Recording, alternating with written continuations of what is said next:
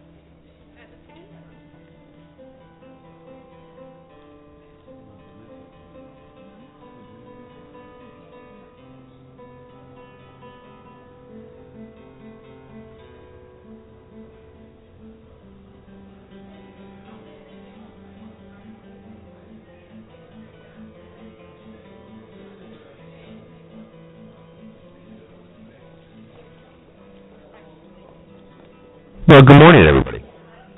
It's amazing to realize that I've been talking this entire time while on mute, which shows you that this is live radio. Totally. Oh, wow. Amazing. I had so many great things to say, so many great anecdotes, so many great subjects I was talking about. And I look over at my computer, because I'm on a new computer now. So I look over my computer. I've been muted this entire time. Maybe it's for the best. Maybe what I said totally sucked. I have no idea.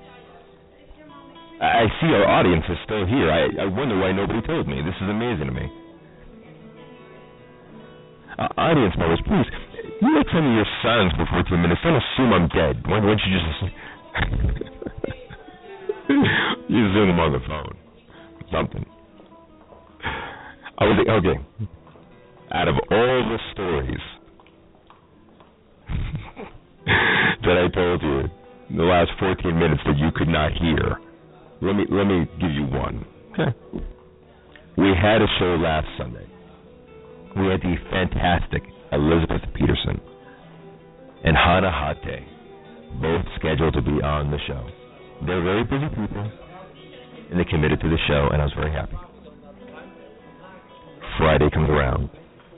We have a flash flood. We have a tornado warning. Water just hits our city just crazy. I need to drive to work, so I get into my car and I drive away. I hit this water wave as if me and Moses are getting into a fist fight. And next thing you know, water goes right over the hood of my car into the exhausts of my engine and blows out a piston and puts a hole the size of the Grand Canyon inside my engine.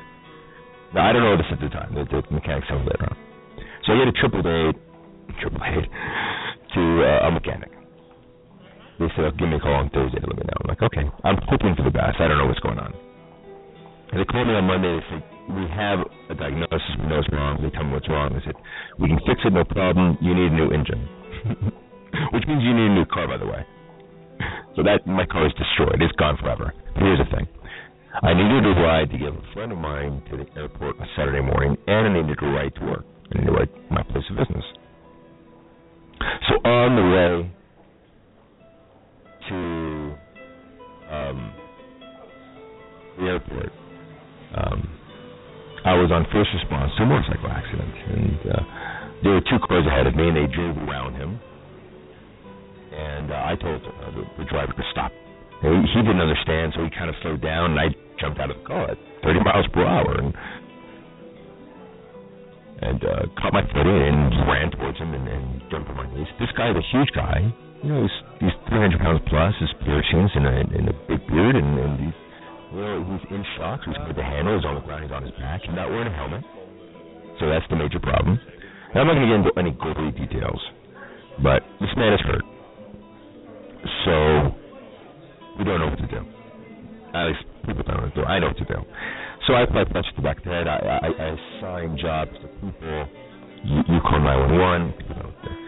You grab me a towel. You get me some water. You stuff that. Very simple stuff. You know.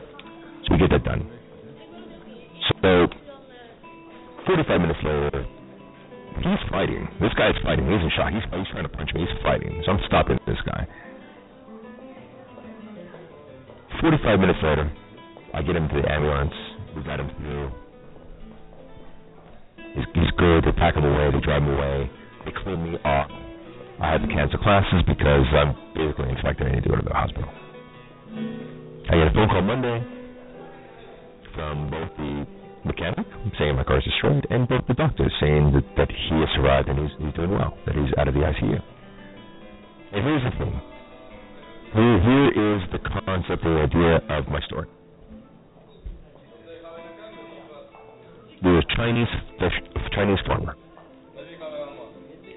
and he has one horse. And it's one horse who runs away one day. And all the neighbors come over. They're like, oh, we're so sad, so sad. It was maybe. The next day, his horse comes back with 5 stallions. Villagers come over and they're like, we're so happy for you. Yay. It was maybe. Next day, his son's working in the field. Trips, breaks his ankle. Villagers come over. Oh, I'm so sad. It was maybe. Next day, generals come over looking for soldiers. They pick up everybody else's son except for him. His ankle's broken. They're like, we're so happy for you. He was like, maybe. The point is that you don't know what's going to happen from a negative or a positive.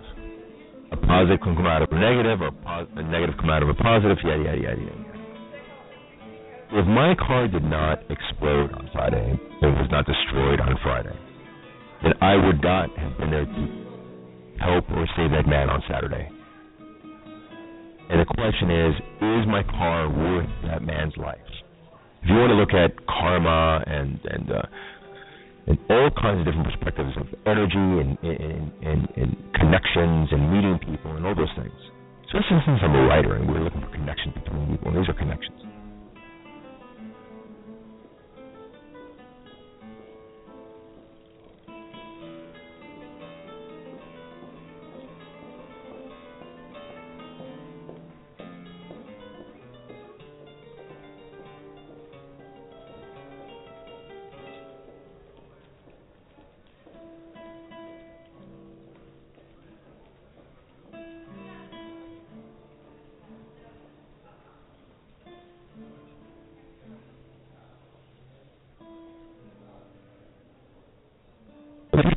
Performances behind them.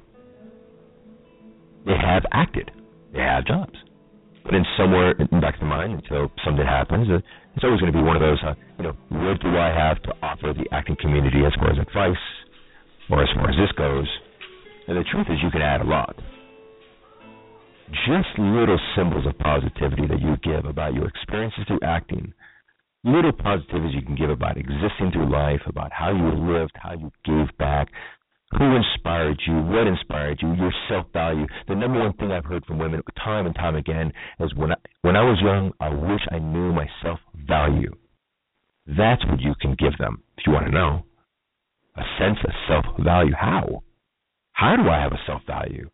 How do I go into acting and be sexy and be everything that everybody wants me to be and still be, me?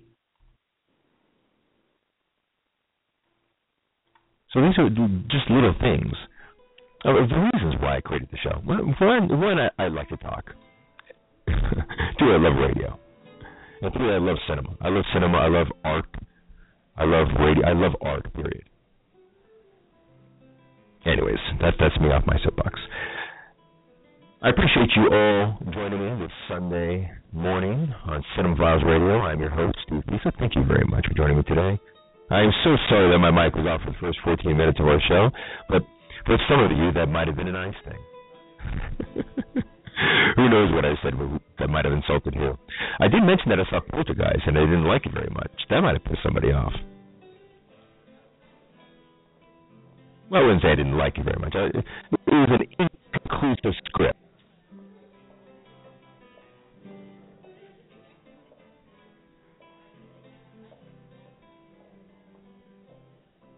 No, it's superior by 10.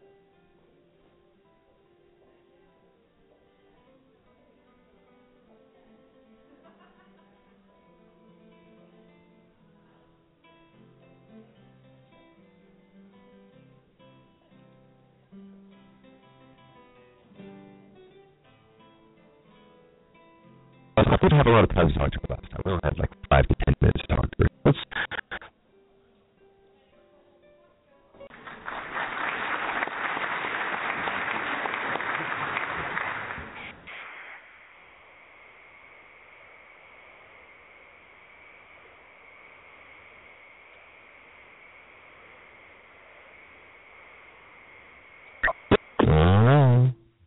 Hello? Hello? Can you hear me? I can hear you now. Okay, good. I love this radio show today. I had my mic on mute for the first 14 minutes. And I heard that. Nobody told me. Yeah, no, I heard that, and then I couldn't hear for a bit, and I was like, oh no. Well, we're gonna find out. We have a whole audience here who said nothing to me. We just let them die. Anyways, we had a long conversation about poltergeist and all kinds of different things. We want to talk to you about different things you've been doing, because when we originally talked to you, we only had 5, 10 minutes, 15 minutes. But how has it been since the last time we spoke? Things have been good. I mean, there's definitely something I have to say about living in LA since the weather's the same. Time is hard to measure, so I feel like not much time has passed. Right. But yeah, no, I'm doing good. I've had a few career representation changes recently, so that's something that I am working on and excited to see where that goes. And I've just been hustling, trying to, going on auditions, submitting myself, and working the part-time jobs in order to finance all of that. So, yeah. Sure. That's interesting. What's interesting about LA, and you said that, time does not feel like it passes by because the weather's consistent and it's such a beautiful area, and each day feels like a great day. On the other hand, time is passing by, and it's been on the shelf, and people bought the DVD and downloaded it and watched it 1,000 times and what have you. What has been the response from friends and family and people alike? My friends and family, well, everyone so far has been, so supportive. My dad, it's so funny. He I feel like he's like my PR person. He bought so many DVDs and shipped them out to different family members and friends so that everyone could see it. And I've actually I put up a professional page on Facebook, and that's gotten a pretty good response. And I've enjoyed getting messages from people that it's just from different parts of the world, which is amazing and hilarious and lovely. So yeah, I've only gotten positive feedback from people, and I think that's just because I try to surround myself with people that support me no matter what. And so that and it was I think it was a great project anyways and fun, so that just helps it. But well, I think it's fantastic. Yeah. You live in such a troll generation now that people just love to hound and smash people for projects that they do. It's really nice to hear, a positive attitude or a positive perspective on a movie that's been done. Especially independent films, because nowadays even the Avengers got smashed. It's like, oh my gosh, nothing is sacred anymore, is it? Well, that's the thing. It's like when something is, especially when it's, video on demand, anyone can, a lot of people can access it from anywhere. And everyone has an opinion, and not everyone can be happy with everything all the time. And with social media and the internet, people aren't afraid to voice those opinions. So, yeah, you're right. Regardless of whether someone who's in a project thinks it's amazing or not, it's so possible to have people react negatively and for whatever reason, and that hasn't been the case with it so far. And also the people who do, dog on anything, it's almost like they love to hate or, hate to love type thing, and I'm good with that. It's a strong opinion, have an opinion. I used to hate Justin Timberlake. I hated him so much. I hated him so much. You know why? I wanted to be him so bad. He sings, he dances. Oh my God, he's a movie star. He's gorgeous. It's like, you bastard! You want to spend lottery? How dare you? And now look at him and talk about time. There was a period where NSYNC was where he. That's not where he started, but that's where I first recognized him as a huge figurehead. And then there was a period where he kind of disappeared for a while, and now look at him. And so it's just like, that gives me hope to remind myself that, especially in the entertainment industry, it's a marathon. It's not a sprint. Just who knows where. Yeah, who knows where we will be in 20 years from now or 5 days from now. It's just about sticking it with it. I worked in locations for many, many years, and I saw a lot, just hundreds of up-and-coming stars come along the way. One of the reasons why I constantly have people like yourself on the show is because you're very, very nice, and you're very easy to approach, and I'd much rather have somebody like that than somebody who's incredibly difficult to get, that's going to make me pursue them for 7 months, and then I'll do that as well. But, the nice thing is that, being an actress and being an actor, what I've noticed is that they're the ones who make it all the way. The ones who are nice. And the ones who are not nice, they don't really make it. They rub people the wrong way, and next thing you know, they don't get, I'm not going to name names like Captain Heigl.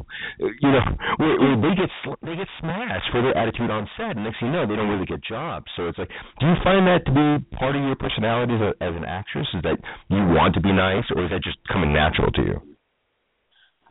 Well, I feel like being nice just comes natural to me, almost like takes away from it. But it's no, I as a person who just happens to also want to and be an actress,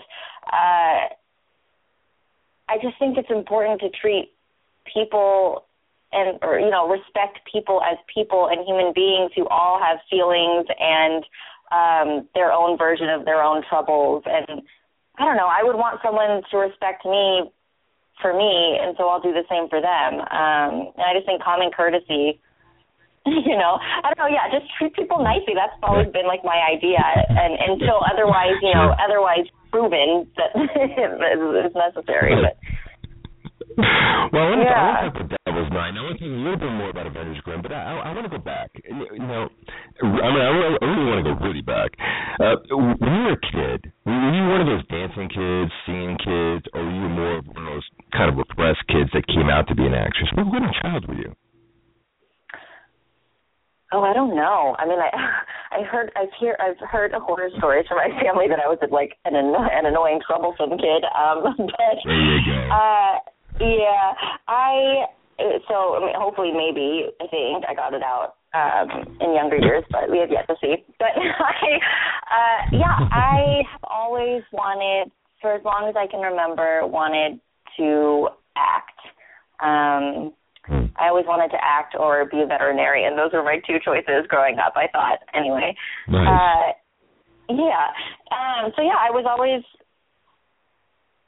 I was that kid that, I don't know if I necessarily liked attention. I probably really wanted it. And so that was my way of finding it.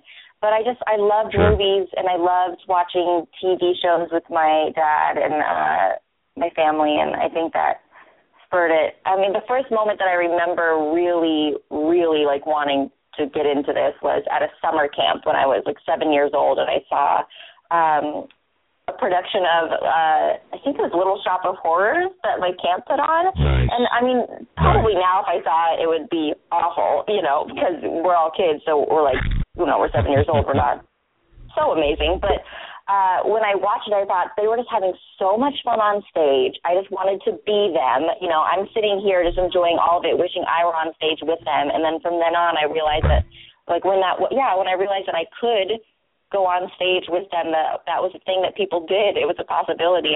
I wanted to, and I did, I guess.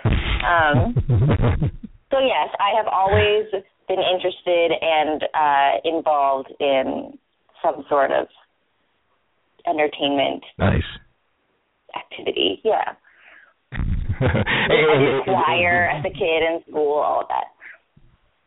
Really? But I mean, you mentioned your father. Your father's obviously going to be a moment of inspiration to you, and I want to talk about that right now. But let me ask you about your inspirations in your life, because you mentioned your father. That's a very strong basis there. Was he a man who always showed you like movies when you were a kid and that kind of thing?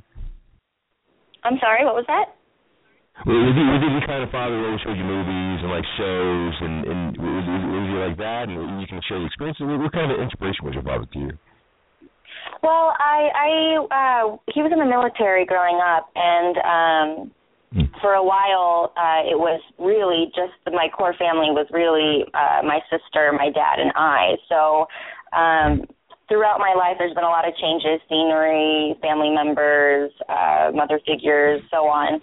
But he's been, him and my sister have been the one constant in my life. And so, he's always been there, and I know he will always be there for me support-wise. And so I just really look up to him and trust him. And I'm like, I know he's going to be listening to this, so I'm trying to, not be too, but take a love letter to my dad. He should know I appreciate everything he's ever done for me, and mainly just that he's been there to support me no matter what. I'm surprised. He's a military guy. He went to West Point. He grew up on a farm. He was in Iowa. He was, very there's a set way of doing things, and he still found a way to be okay with his daughter choosing to do theater and go to school for theater, which has no job security whatsoever. Right. So I just really look up to him for being an understanding, caring person in the world, even though you might look at him and have a completely different idea of what he might be like. And so that's always been inspiring to me, that people can have so many different sides to them and different opinions, and I think that's what's helped me to just look at people as individuals, because if you look at my dad, if you look at me, you have so many different opinions, but when you really get to know him, it's interesting to see there's so much else out there. Right. Yeah. So he's a good dad. I ask this because a lot of people want to know what makes you're in this new world now where we're getting these ass-kicking women to play these characters. I mean, everybody's calling for it. Everybody wants a female superhero. Everybody wants a new Ripley. Everybody wants it to happen.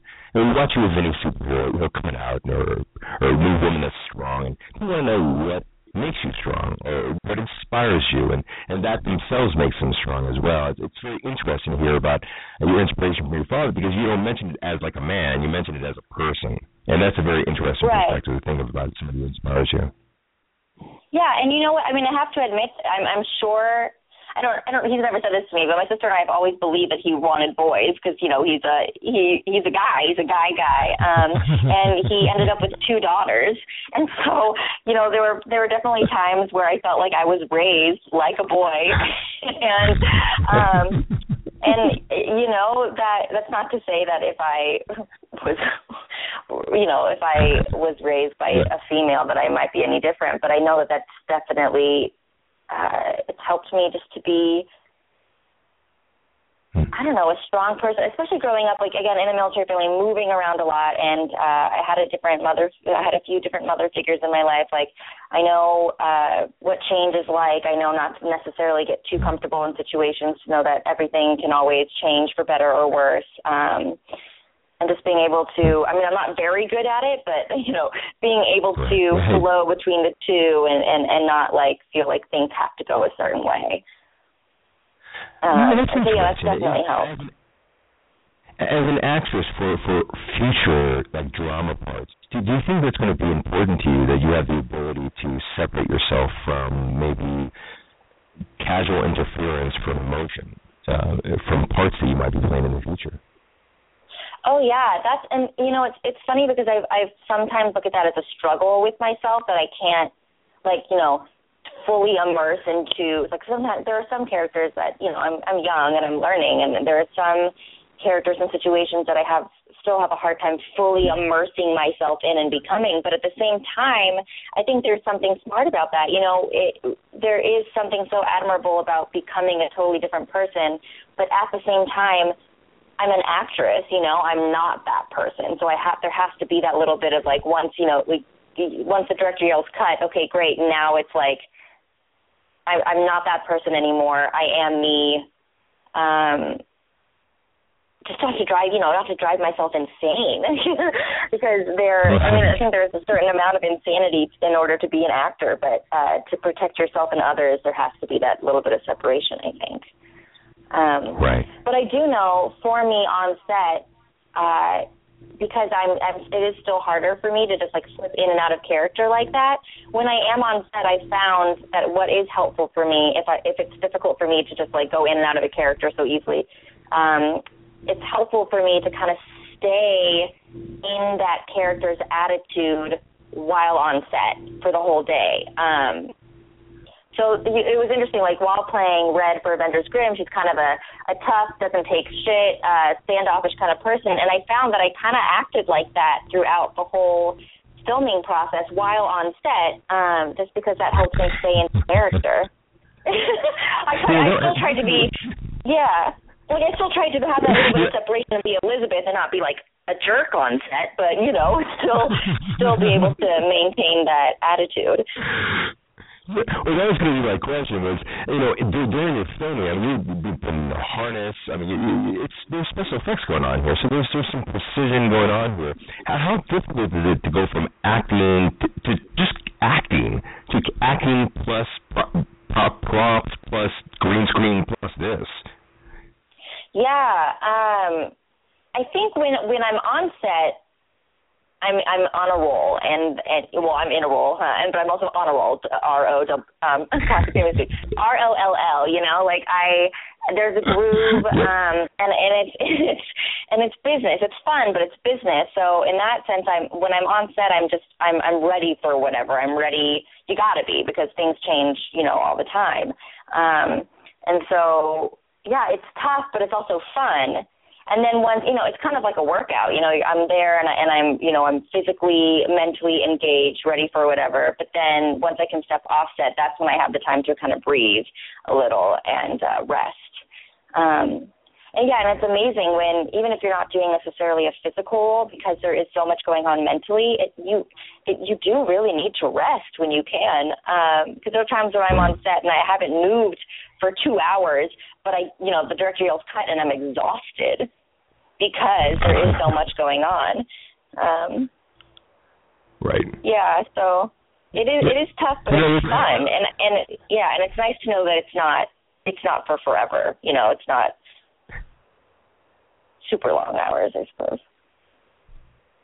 Well, how long were the hours on Avengers Graham? Were they very long hours? I mean, they seem like very long hours. Yeah, okay, so the days were very long. Yeah, it's true. We did it in 2 weeks, so the days were very long, but the amount of time actually on set, acting, being physical, it was amazing. I thought it wasn't that long. It felt like there's a lot of setup, of course. There's a lot of planning. There's a lot of so as actors, there's a lot of sitting around, and yes, I mean, really, it's what it is, sitting around. And then, you know, you're called on to set, and it's hustle, hustle, hustle, hustle, hustle, and then sit around for a little while, and then hustle, hustle, hustle, hustle, sit around a little while, and that goes on, you know, until like 3 a.m. Right. Yeah, the days were long, but the actual amount of time on set wasn't that long. Right. Right. And let me ask you a question. What was the first project you did that you felt like, I'm getting this, or it's coming together? And everybody has that going on there, and you went from, you know, humble beginnings to going on to something big, and this is really only the beginning part of your career. I mean, not even the beginning, almost like the starting line. But what was the first thing that you did that you felt like, yeah, okay, wow, okay, this is great? What was the first acting thing I did where I felt that it was great? Yes. Oh, Lord, I don't know. I mean, probably actually I started on stage. And I got a BSA in theater from Southern Methodist University. Nice. And, yeah. Well, hold on. I mean, honestly, the whole part of your world here. What happened there? What's going on there? So you were in theater? What's going on where? I don't see this anywhere in any of your bios, by the way. Your bio needs to be updated. So you were in the theater. Let's talk about that now. Yeah, I mean it is on my, you know, resumes, like the few shows that I've done, and I'm gonna kill my producer, I swear. I'm gonna kill you. So please, I want to talk about the theater. Let's talk about the theater. Yeah, well, I mean, again, that first moment that I had when I was, well, I say it's the first moment, who really knows? It's the first one I remember, when I was 7 years old and I saw a production at summer camp, and then every year after that I did the theater at that camp, and when it became an option in high school, that's when I started, and I don't know, I went to high school in Nevada, in Reno, Nevada, and film wasn't really a big thing. Theater, honestly, wasn't a huge thing at my school either, but it was definitely more of a presence than film. And so I didn't really start doing film until college, because there's a film school within the same building of the theater school. But yeah, I started in theater because that was the option. That was the only thing I could think of. TV and film were something that I did, you know, for fun. I watched for fun. I didn't realize that that's something that you could actually do. Right. I always wanted to. But yeah, I started off in theater, and I'm sure as a kid I probably thought I was amazing. But in college, I think honestly my last senior, as a senior, my last play that I did, I got to play a British, a really fun British girl in a play my senior year, and I think that one was the one that I had the most fun. And I thought, like, yeah, I can do this. Like, I'm doing this, and I feel good about it. And yeah, like it was a fun show, and it got a good response, and I felt great in it. And that was a character that, while in attitude was similar to me, it had the obstacle of the dialect and different body language and different ways that she carried herself. She was definitely like a more sexy character, and in life I wear, I like to wear comfy clothes, and I don't think of myself as necessarily sexy. I think of myself as kind of like I'm on, as just like a comfortable. I like to be comfortable and comfy cute, I guess. And so it was just a different. Yeah, it was just a different character for me, and I kind of felt like I rocked it, and I was like, all right, this is great. I already knew that's what I wanted to do, but I felt confident after that. Nice. I also worked with really great people. Tell me about them, please. Sorry? So you worked with some great people. Did you work with a lot of, it's interesting to work with actors along the way and then seeing them later on in the future. Have you seen any actors that you've grown up with, that you've acted with, and also working in the industry as well? Well, the great thing about SMU specifically is that the alumni, community afterwards is really great and strong and supportive of each other. When I moved out here, the first thing I did was contact everyone I knew personally or had a connection to that went to SMU, and just sat down and picked their brains. And people who had never met me before wanted to give me all the information that they could, just because they wanted, well, one, they probably just wanted to help out another human being, but also the SMU alumni are just very supportive of each other, which is awesome. And one of the guys that I acted with in that play specifically, it's called Assistance, by the way, and of course I can't remember now who wrote it, but Leslie Headland, I think, actually, I just remembered. Anyways, he was in my year at SMU. There were only 24 of us, and he lives out in LA now too. I moved out first, and he called me to pick my brain, and then he moved out here. So we actually see each other a lot, and acted in a few student films together while we were out here. And yeah, I always keep tabs. I keep tabs on everyone. Yeah, there's a SMU alumni Facebook page, and like just community page, and it's nice to keep tabs on everyone all over the country, and that we're still doing it. We're still working, which is awesome. So the one thing I hear from you is that you've looked for sources of mentorship. Your father, these people from SMU, all these people, you're constantly looking for help, or people who could give you some advantage to what you're doing, which is intensely smart. Did you think about that before, or was that always a concept, or did it just come naturally for you to do that? Well, it was definitely recommended. Another great thing about SMU is that we had a class that prepared you for life after college, because they're aware that acting is not necessarily a guaranteed lucrative career.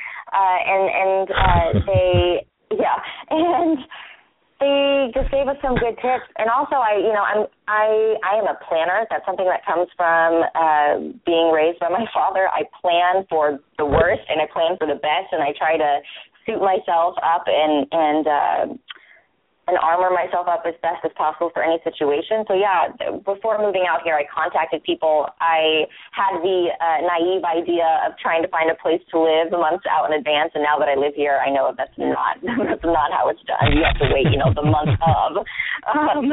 But yeah, I think that comes from, and it's ridiculous. I think that comes from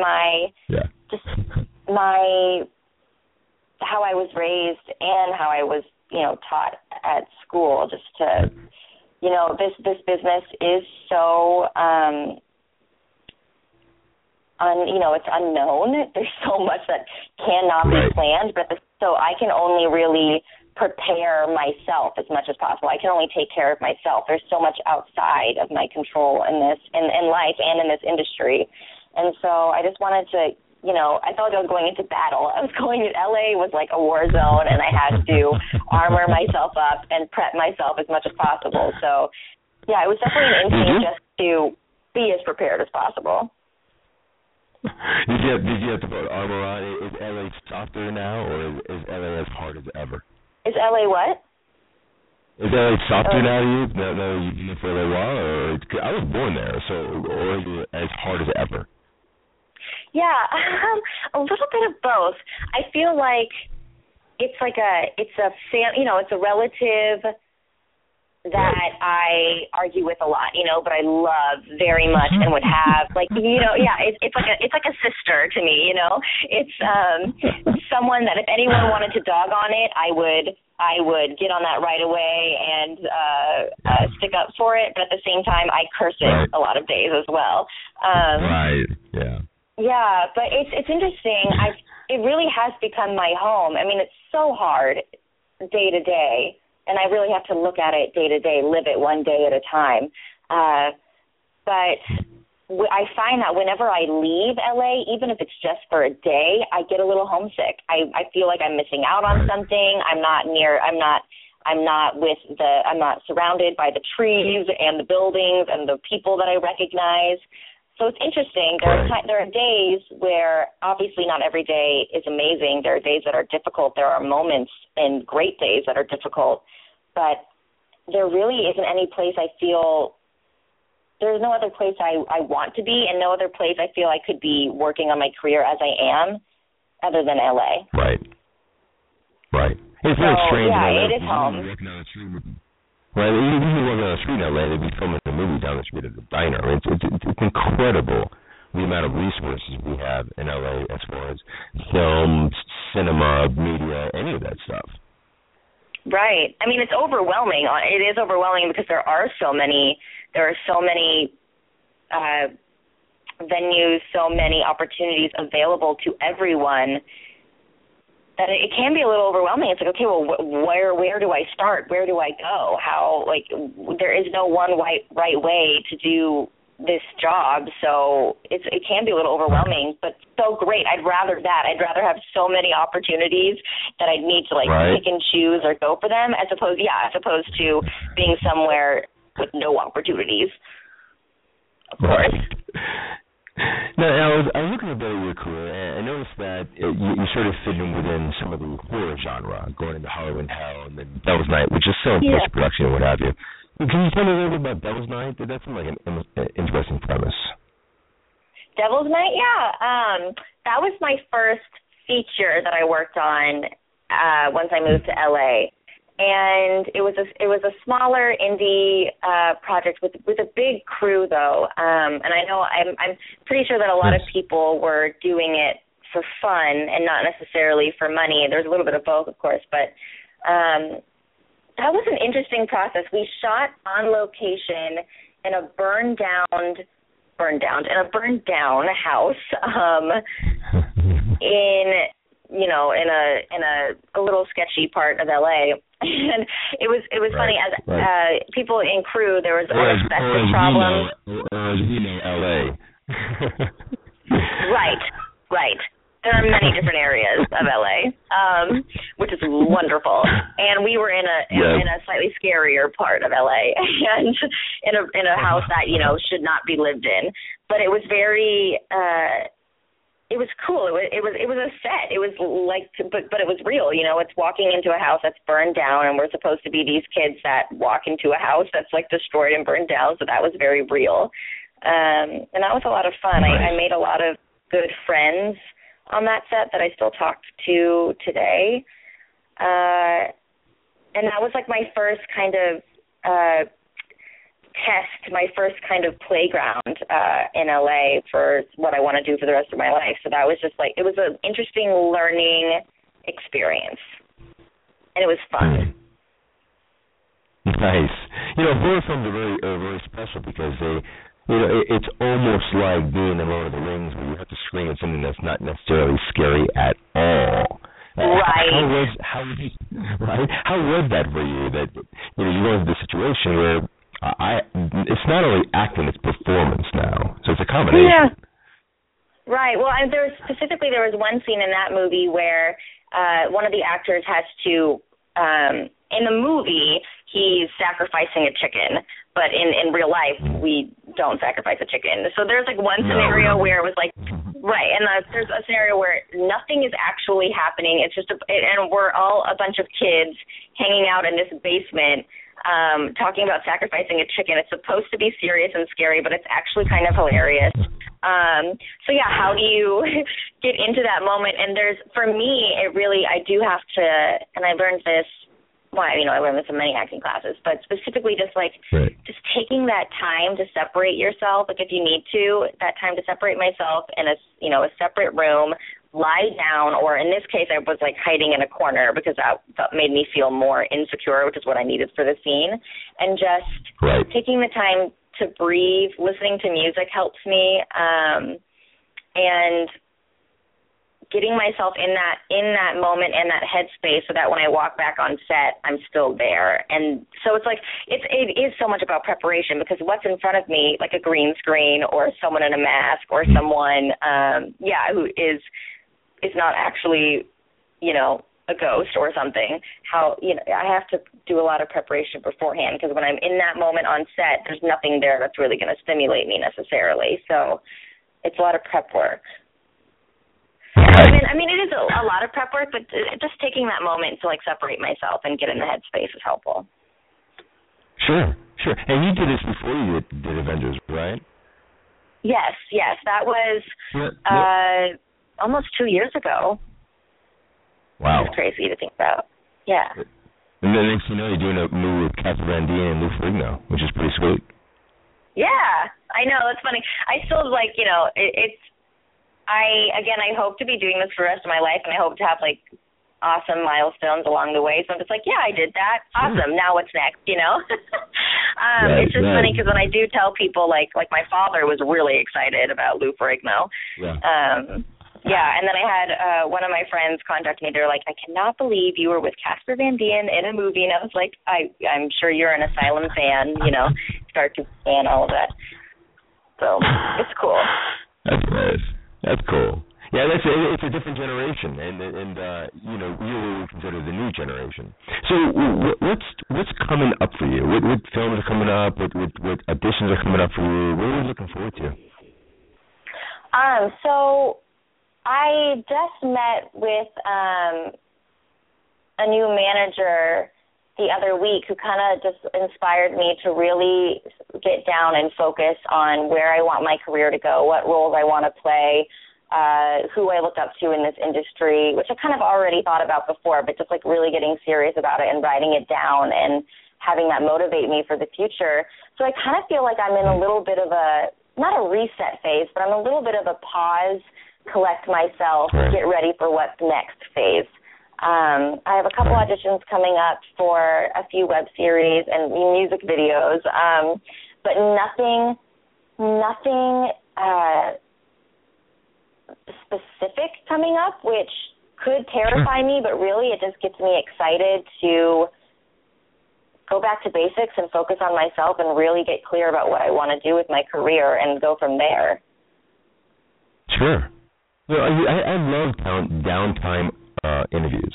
This is what we consider a downtime interview, which means you have nothing to plug. And what's really nice about that is that really you can just reset your life. You can reset your career, because every movie, every experience is a different character, is a different experience, it's a different family, it's a different everything. So I think it's a very positive attitude to have, and a very confident thing to do, yeah. Yeah, and I think it's also, for anyone who is, and this is also speaking to myself, there's just to remember that there are times when life is going to be kind of slow, and maybe I'm not on set all the time, and maybe, tonight or today, my big plan is to get things done on my to-do list, and then I go work my part-time job, and that's my day-to-day, and that's okay, because like I said before, and I've heard many times and want to believe and want to practice, that this career is a marathon. It's not a sprint, hopefully, because I do want it to last forever. And sometimes like you said, there are going to be some downtimes.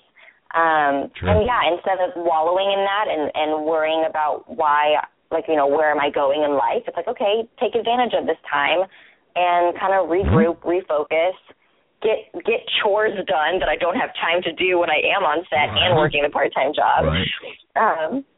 So, it's just, I'm trying to enjoy the downtime. When you're a gigantic star, you won't have any time for this garbage. I mean, of course, it's easy for see, a lot of people do that, and then they find out they're stars, and then they can't be on the show anymore. Let me tell you, when you're a huge star, you give me an open hour for my radio show, please. Because you will see what happens in life. I mean, people are not, they don't get these experiences. They're not nice. They don't help other people, and then nothing happens to them, and they're not successful in their existence. That's not going to happen to you. You'll see. No. Next year, too, everything's going to clear up for you. That's right. And the good thing about, like, the support system and, like, my father, like, they won't let that happen to me. I mean, I don't think, like, come on. Let's hope that I do have the career where that's a possibility, but, like, I have good people who will ground me, keep me grounded, and make sure I don't, Right. And that's you already have a great career going on, and we're very proud of you. We're very happy. We love the Avengers Grand, man. We can't wait to see Devil's Night. I'm very much looking forward to it. Well, this is all the time I have right now, but we want to know, how can we get in touch with you? Instagram, Facebook, Twitter. I saw you were at Coachella. You're the most modest human being at Coachella I've seen on the planet Earth, by the way. I was really did not take modest? advantage of the clean. You're the most modest. You're the most conservative person in Coachella that I saw. Period. Yeah. I mean that's a madhouse over there. Oh my gosh, I love Coachella. That's for sure. I already have my ticket for next year. But yeah, for me, it's just a good time. Yeah, that's so funny that you say that. And in terms of, like, clothing, I'm not sure if that's, people go crazy with that, but I was like, I need to be comfortable because I'm going to be on my feet for hours in the sun and dancing. I'm like, look at this. I'm like, look at this actress. She's young, she's beautiful, and she's fully clothed at Coachella. This is this is the picture you show your father, like, this is the way your children should dress. That's so funny because it's funny that you notice that, because it's true, because that is people can get pretty cray at Coachella, and I just want to have a good time and not have regrets. Just have a good time. That'll photograph, by the way, and put on Instagram and shit. Yeah. Well, and that's so I do have an Instagram. It's Elizabeth E. Peterson, and I do have a Twitter. I believe a Twitter account. I have a Twitter account. I believe the handle is ePeterson32. I should look on that, but I am being more active with that. And I do have a Facebook professional page. So nice. I got so you have a fan page for Elizabeth Peterson.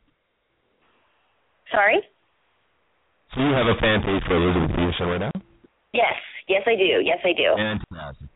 All right, boys and girls, everybody go down to Elizabeth Peterson's fan page on Facebook right now. Thank you so much, Elizabeth, for being on the show today. We really appreciate it. And sorry for keeping you so long there because my mic was off.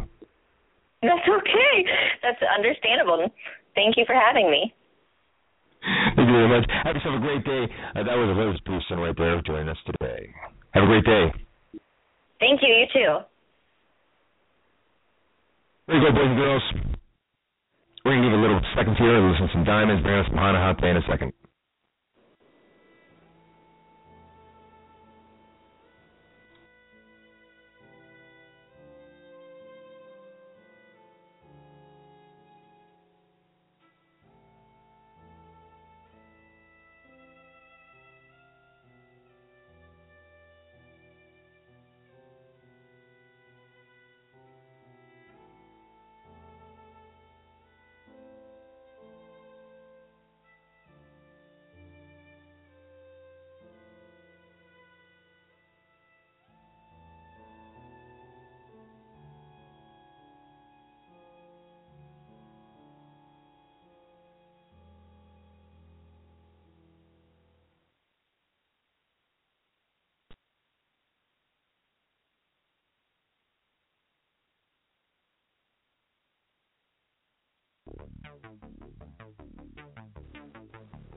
Oh my God.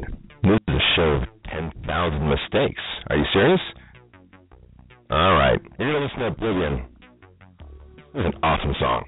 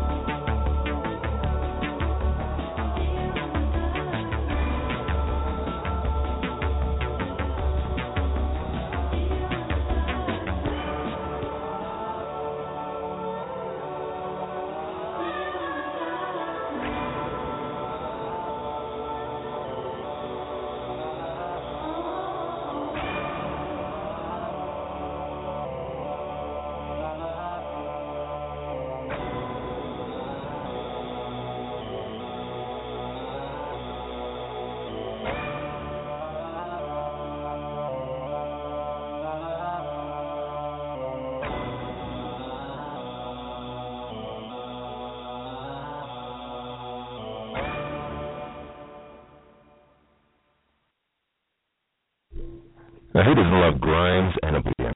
Grimes from Canada, she's a fantastic artist. Grimes, Oblivion. Other great Canadian bands, also Metric. Check out Metric, they're fantastic. Anyways,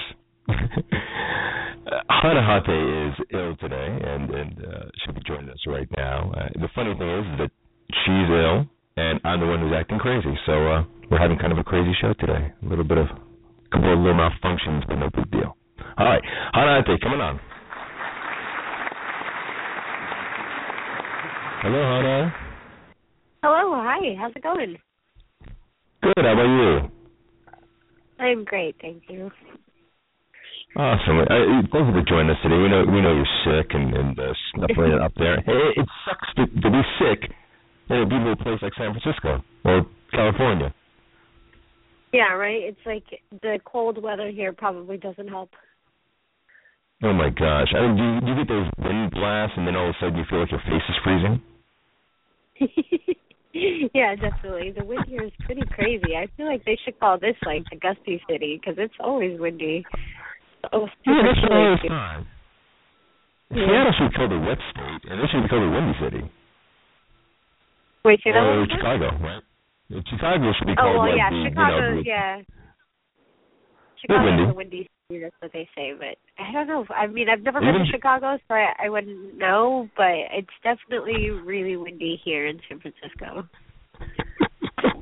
Well, thank you for joining us while you're sick. I greatly appreciate it. Well, we're so interested to know what's going on with you since the last time we spoke. We know you've been working on the Fifth Passenger and what have you. How's that been going on? Everything's been good. I finished filming Fifth Passenger, which was amazing. It was really fun. I only had a day of shooting, but it was really awesome to be back on set, and everyone was so welcoming, and it was a really great cast and crew to like get my foot back in the door with. So that was a really awesome thing, and I had a great time with it. Did it feel different because you were going on with people that were somewhat familiar with the material or were welcoming to the material or at least adhere to the material? Did it make it easier to come back into this world? Wait, I'm sorry. It's kind of hard to hear you. You have to say that word. I don't have my pop mic on there. Did you find it easier to be comfortable as an actress back, knowing that the world you're going into is a world that you started in? Oh, yeah, like going back like into acting? acting? Yes. Yeah, I still kind of hard to hear you. I'm sorry. Sorry, excuse me. Okay. Yeah, so like what I'm sorry, so was it what the question was, getting back into it, how it was? Yeah, my question was when you got back. Can you hear me now? Is it much easier to hear me now? Hana? It's seriously so hard to hear you. That's awesome. Hana, call me right back, will you, please? Call back, please. Okay, I'll call you back. We're running up. Yeah, call back. There we go. Okay. Live radio, boys and girls. I love it. And thank you so much, everybody, for listening in. Thank you, Sean, for listening, too. My mic sounds fuzzy. My mic sounds fuzzy. You sound fuzzy.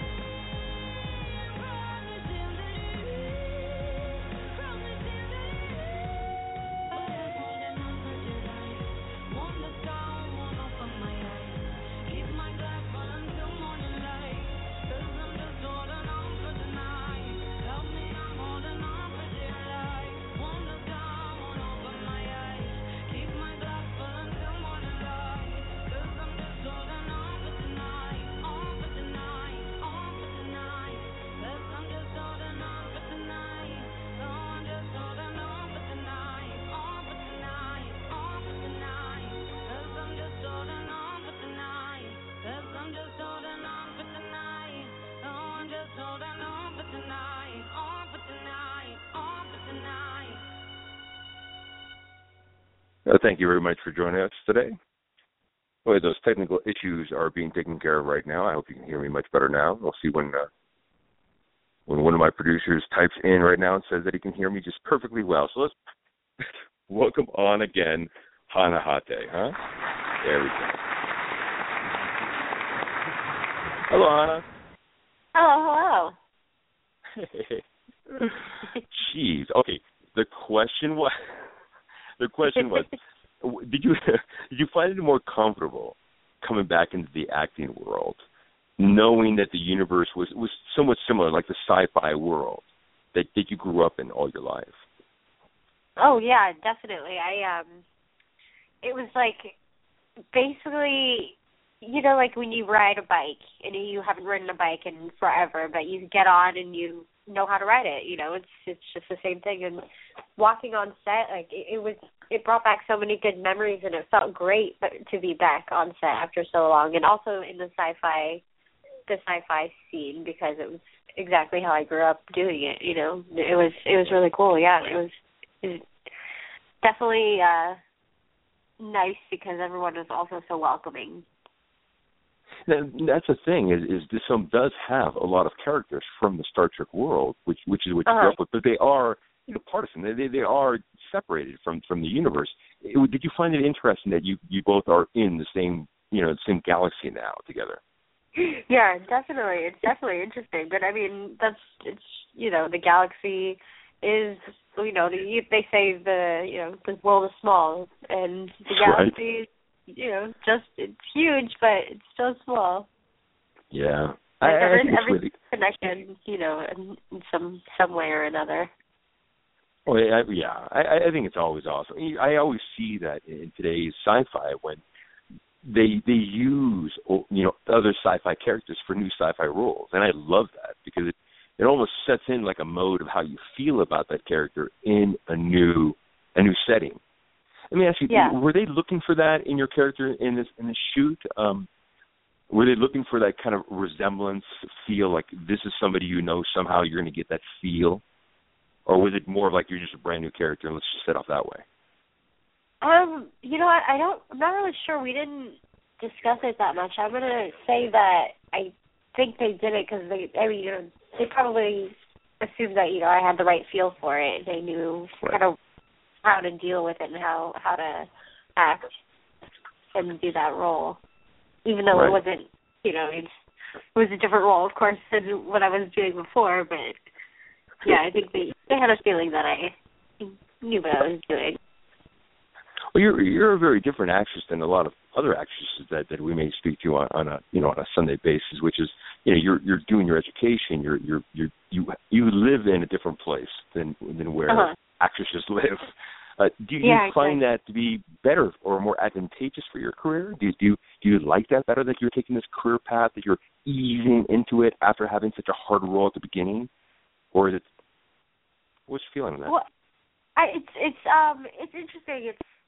It's nice to ease into it because since I'm up here, it's easy to ease into it, but it's hard because I got a couple offers to do, a couple people wanted me to come in and do auditions for a few things, and I couldn't make it, because I live in San Francisco and it's down, everything's down in the Los Angeles area. So luckily one of them is willing, they're willing to have me send in a little video audition. So I'm going to be doing that soon when I get the time. But so not everyone's willing to do like video or Skype auditions, but it's really nice that some people are okay with that and are willing to see what I got. Sure. Yeah, I think a lot of people are willing to see what you got. Here, I was wondering, because you were a child. I mean, technically you were a child actress, but you're not like Miley Cyrus. But you do see what you do see the things that they've become or what they've gone through. I've grown up with actors and actresses that are still acting today. But what is your feeling on what they're going through in perspective to what you're going through in your life? Do you see like a madness on their sides, or is it something you're glad you avoided? I'm glad I avoided that past but like, well, definitely like Miley Cyrus and like what she's doing. I'm not even remotely close to that, and I feel like a lot of child actors, you hear them like going into like crazy drug phases and like going to rehab and doing this and doing that, but I never really did that. That was something like after I did Star Trek, I just lived, a normal kid life. I didn't get crazy and do all that wild stuff that everyone else did. Right. So was your focus after Star Trek, after the Trek world, was it going to continue to be acting, or obviously it was education? So when you went towards education, what? So I stopped acting after Star Trek because I was so young at the time, and it was really hard to get out to auditions, of course, because I couldn't drive. So I would have to rely on my parents, and then I focused on school. I played hockey, did a couple sports, did hockey, some soccer every once in a while, and also did focus on the violin for a little while. Actually, nice. did a good while too. Yeah, so did a bunch of other things to occupy my time. That's awesome. And did that help you in your future of acting, as far as like having what you consider a normal life? I mean, no matter what, it's not going to be normal. I mean, you do know that you're part of something. You are treated a little differently. But did it help you to have that somewhat normal youth? Having a brother with you and all that, growing up to being this person now. Oh yeah, I think it helps a lot for sure. I can't really say because I didn't continue to do all the acting then, I don't know how it would have been had I continued on and was still, I didn't take like a 16-year hiatus or whatever. Right. But I think it was nice. Like, it was really refreshing, and I honestly never ever thought that I would get back into acting. Like, growing up, I was just like, oh, I didn't tell very many people that I was even in Star Trek. It was just like my close friends would know, and not, I would have to leave school every once in a while. I never really told too many people why. It was never really something that I thought necessary to tell people, but now people, like, if anyone, it's really funny, at my work, like, I'll tell one person, and then they get excited, and they start spreading the news to everybody, and just, like, spreads like wildfire. Like, it's interesting, for sure. So what happened? What started the reboot that started that fire for acting again, or at least to look into that world again? Okay, so I did the Star Trek Las Vegas convention last year, and Ryan D. Husk, who we spoke on the last interview or the last little radio show we did. He saw me there and on the Deep Space Nine panel, and then he contacted me via social media. And just, it was like, hey, I saw you at the Star Trek convention. I think you'd be great for this role. Let me know if you're interested. And I was like, okay, I checked it out. I read the script, and I was like, it was a tiny role, but I figured, why not give it a shot? Well, this is such a strange world. This is a crazy world now that somebody's getting you to. That's exactly how I got you as well, by the way. It's insane to think about how the world has changed from when we were kids to what it is now. Yeah, the aspect of getting a script. I mean, when you were a child getting, Star Trek script, or when your parents were getting the Star Trek scripts and then handing it off to you, I mean, they're probably giving you little bitty parts of it, little bits of it. And now the world is, you can find the entire script on Twitter. Yeah. Exactly. Is it crazy now that the world has changed to where before you might look at acting, if I ever get back into acting again, I'd have to go through this entire procedure, and now it's different. Did you find that to be different to you? Yeah, it definitely is. I mean, like getting scripts beforehand, it's all paper. It was like I would have to. It was like a huge pamphlet, basically. But then, like getting everything's like so technologically advanced now that it's so much easier, I think, to be able to do this kind of stuff or do anything really. Sure. Do you like that as an actress, to be more socially available instead of always having to plug yourself away like a door-to-door salesman? I think it's nice to have the social media available. It makes everything much easier. No, we get into some. What? Oh no, I was just gonna say like for Twitter, Instagram, and Facebook and stuff. Like it's just a good way to connect with people. It's easier to talk to fans and everything like that. Like without that, it's hard to know, like to be in the know, basically, right. To know what's going on. Well, that was going to be my next question, which is, have you been getting any of your Star Trek fan questions yet? Like, did you know on episode 39? Are you getting any of those yet? No, definitely not any like that. But there's definitely some random comments here and there. Somebody actually, I'm going to look at it right now. Somebody left a comment on my Facebook fan page. And it was about something to do with, I can't remember where it was. It's like a conspiracy theory or something about how Star Trek is bad and, like, it's like how Star Trek is like a conspiracy theory to, like, overthrow the government or something like that. Really? Wow, make it socialist probably. Yeah. Wait, okay, hold on. I'm trying to pull it up. It's really, really strange. Oh no, it's going to take a minute to find where. I'll tell you the funny one. The actress who plays your sister in the episode where you go back, where you go into the parallel universe, and then you, not your sister, but you in the future comes out. Yeah. There's an episode called it's called Mirrors. When you shoot, through the looking glass. It's an Alice in Wonderland reference. Yeah, that's Alice in Wonderland. Not If Wishes Were Horses. Oh gosh, now I really can't remember. She's a very famous actress. She's a very famous actress. So I thought it was hilarious that she was playing you. I was like, hey, it's the future Academy nominated you.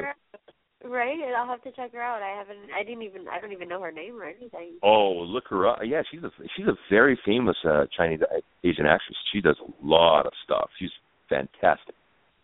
Oh, that's awesome. Well, I'm not surprised. She did a good job, playing the older version of me. So. Oh, I love that. When you mentioned that, I said, I got to go back and watch that episode again. Right? Did you find that conspiracy? Yeah, okay. So Star Trek and Trekkies under investigation. This takes ridiculous to a whole new level.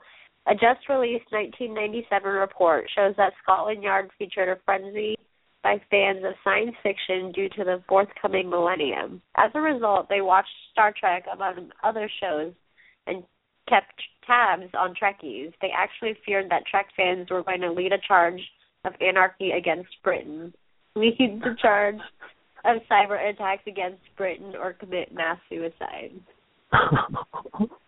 Dad, we're being sent up to the mothership. Yeah, right? Like, this is crazy. So, like, there's all these files on Trekkies. And really?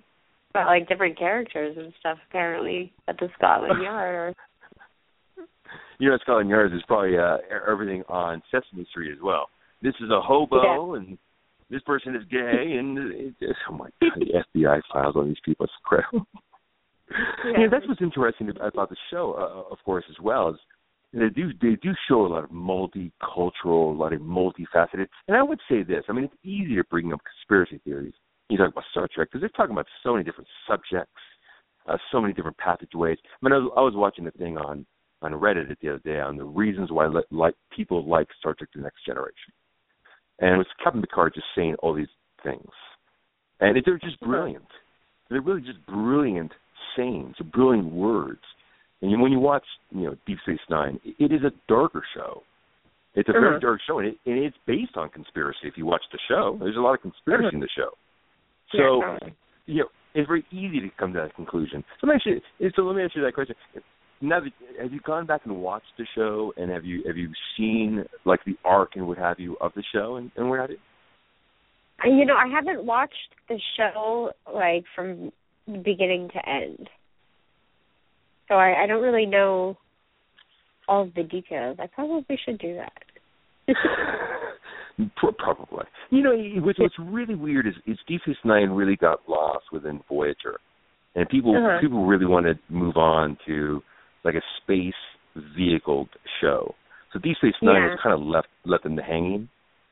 But the thing about Deep Space Nine, right? I mean, but the thing about Deep Space Nine though is very different than any of the other series, which is one, they were dealing with worldwide conspiracies. Like the stuff that you're dealing with Deep Space Nine uncovered all the worlds. They would really ruin all the worlds of that war, caused that wormholes closed, and people were fighting back and forth. That was a huge war. So I thought your series was a lot more impactful on the Star Trek world, opposed to Generation or Voyager, even though I adored those shows. I adored them. I adored Paris. But I didn't think they were that impactful on the world, because we're talking about like war and civil war and people going through the wormhole. So I think that's why people are attached. Do you find that people are attached that same way to Deep Space Nine, like when you talk to people or maybe a fan or what have you? Yeah, I mean, I've talked to some fans, and they, Deep Space Nine also, because it's the O'Brien family, there's more like humanity involved. Right. Like you were saying, like it's more of like a realistic in a way. Sure. People. I had a couple fans message me, and they were like, "I really liked your role. I really liked the family aspect. Brought the show together. Well, and so and so." I think a lot of other people though, I heard that they didn't like it because, I mean, Deep Space Nine, it was a set station. Like we didn't travel anywhere, and that's why a lot of people liked the other ones better, because it was more like action packed per se. Right. What's very interesting, I think what's very interesting now, and one of the reasons why I sincerely want to talk to you from the very, very beginning, was that the frontrunner, the person who wrote your show, who basically created Deep Space Nine, is the very same person who created Battlestar Galactica. And a very few people kind of relate these two together. Yeah, both shows are very similar, actually. If you look at them both, they're very similar shows. And BSG is a brilliant show. It's a brilliant show. And I believe when people realize that both creators created both shows, I think Deep Space Nine will be a cult favorite from now on. Yeah. Oh, I actually had no idea it was the same one as Battlestar Galactica, because I absolutely love that show. It's brilliant. I mean, I love BSG, and as soon as I realized early on that Ronald D. Moore was one of the front-running creators for Deep Space Nine, and then also went on to Voyager as well. As soon as I looked back, I wanted you on the show because I wanted to talk to you. I wanted to see what your aspect was on the show as well. But also, Deep Space Nine is a special show, and I think when people realize the connection between the shows, they'll watch it more and more. It's one of those Star Treks that I think people just kind of let go, and they have to watch it now. It's a great show.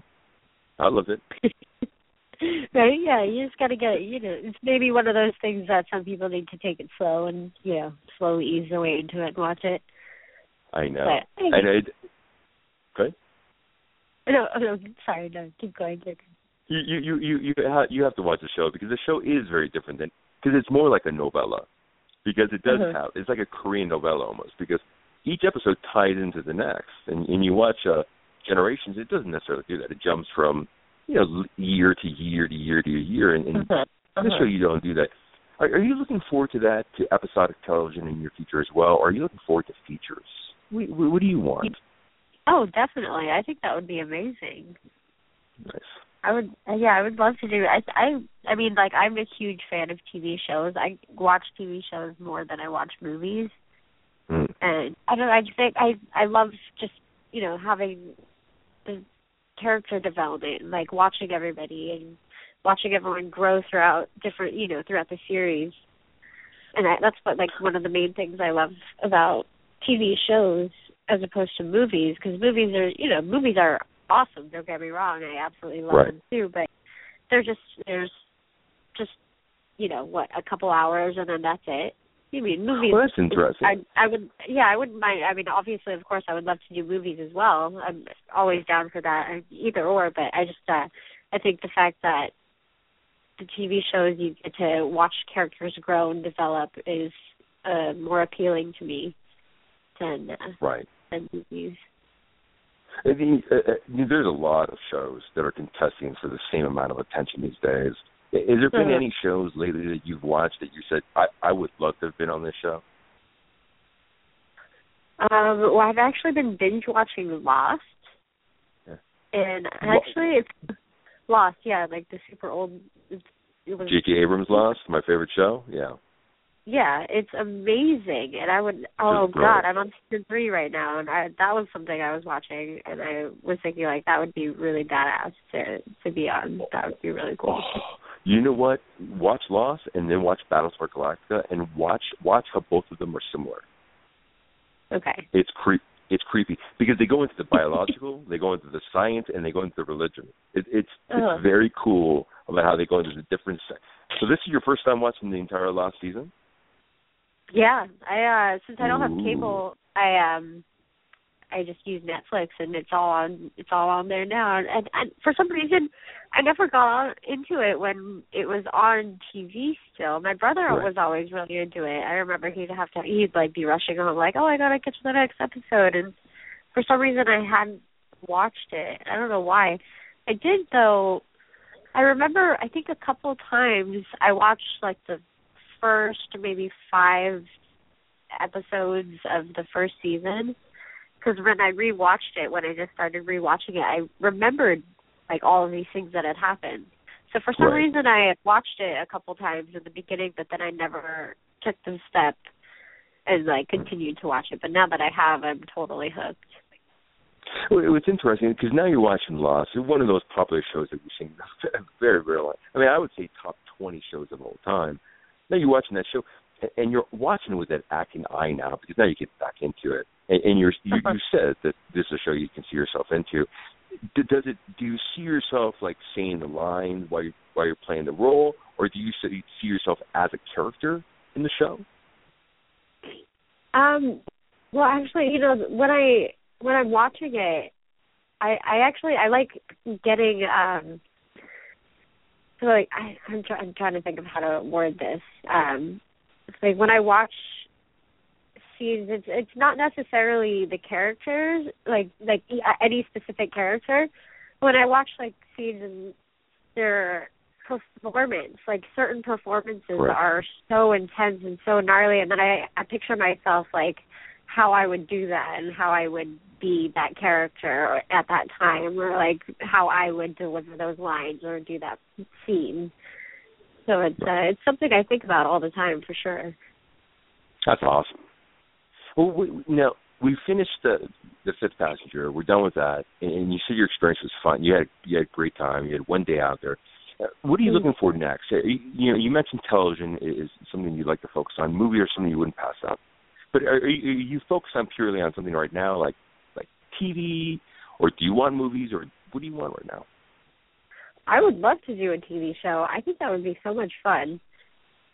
Honestly, I mean, a movie would be cool too, but I feel like I would rather do a TV show. I mean, at least for the time being, like at the moment. Sure. And what kind of TV were you looking into? I mean, there's you got the Unbreakable Kimmy Schmidt, and you have the new Wachowski show that's out. I mean, you have so many. You have Daredevil. You have so many things that are out right now they're really just fighting for attention. What would you like to do? Like comedy, drama, sci-fi? What's your interest? I'm really into action movies. Like I think I would be really into that. Like that would be like sci-fi is awesome, and I'm like a sci-fi nerd, so obviously I would do something along those lines also. But yes, I having the Japanese half of me wants to be a little badass and. This one for a second there. But yeah, so like, the Japanese side of me is like wanting to kick some butt and do some nice fighting stuff and be a little savior per se. We would love to see you that way. That's one of the things that caught my eye when you were a kid was I'm your age myself. My father's Sicilian, my mother's Japanese, so I thought it was hilarious to see. You know how it is when you're Asian. You always look for other people that look like you. Yeah, it's totally. very interesting. I would love to see you. Firefly is an excellent example, by the way. That is a brilliant show. Wait, which show? Did you say Firefly, or which show did you say? Oh no! I actually haven't seen Firefly yet.